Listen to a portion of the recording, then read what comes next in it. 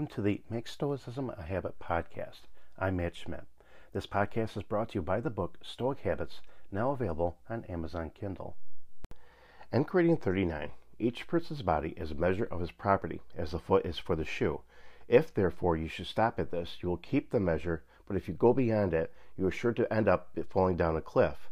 In the case of the shoe, if you go beyond the foot, it becomes first to be gilded, then purple, then embroidered.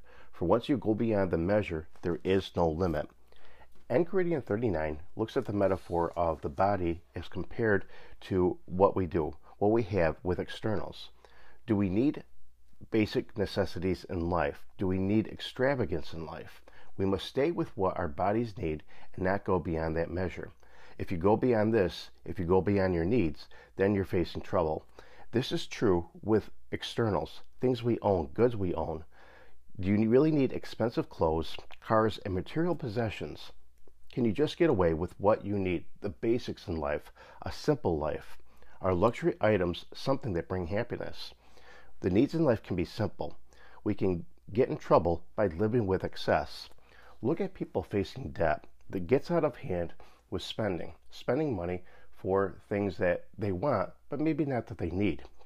To get out of debt, it means getting back to basics and avoiding excessive spending in order to get out of a hole that they're in. To many of us, we live and enjoy a good life, but to live simply, it means strength, determination, and discipline. With the right mindset, it means knowing how to accomplish things in life and being willing to make sacrifices.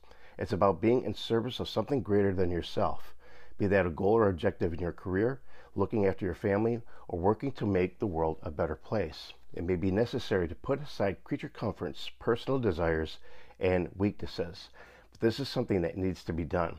It demands living a simple life, a basic life.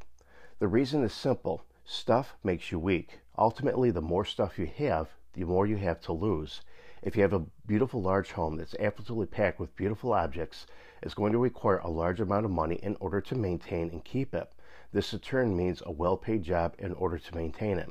And it means you suddenly have a lot to lose and a lot of ways you could lose it.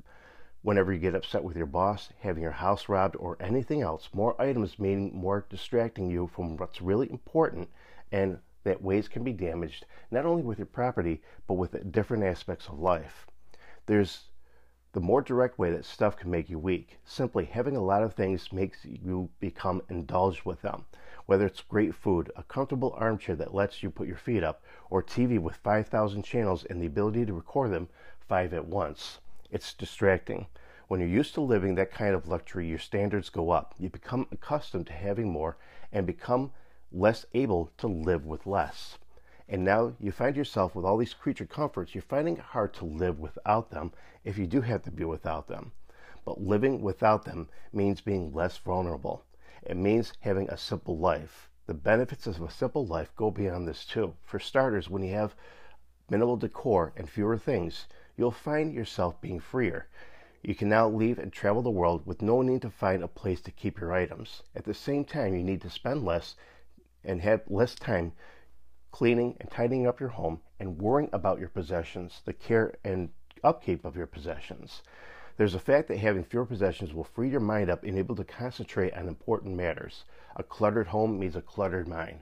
Less clutter means more focus, more concentration on what's important. And what's really important, what's truly important, is developing your moral character, your moral integrity. Having fewer things means you can concentrate on developing yourself, becoming a better person, without having to worry about material possessions of the world or anything else, that you can focus on improvement for yourself.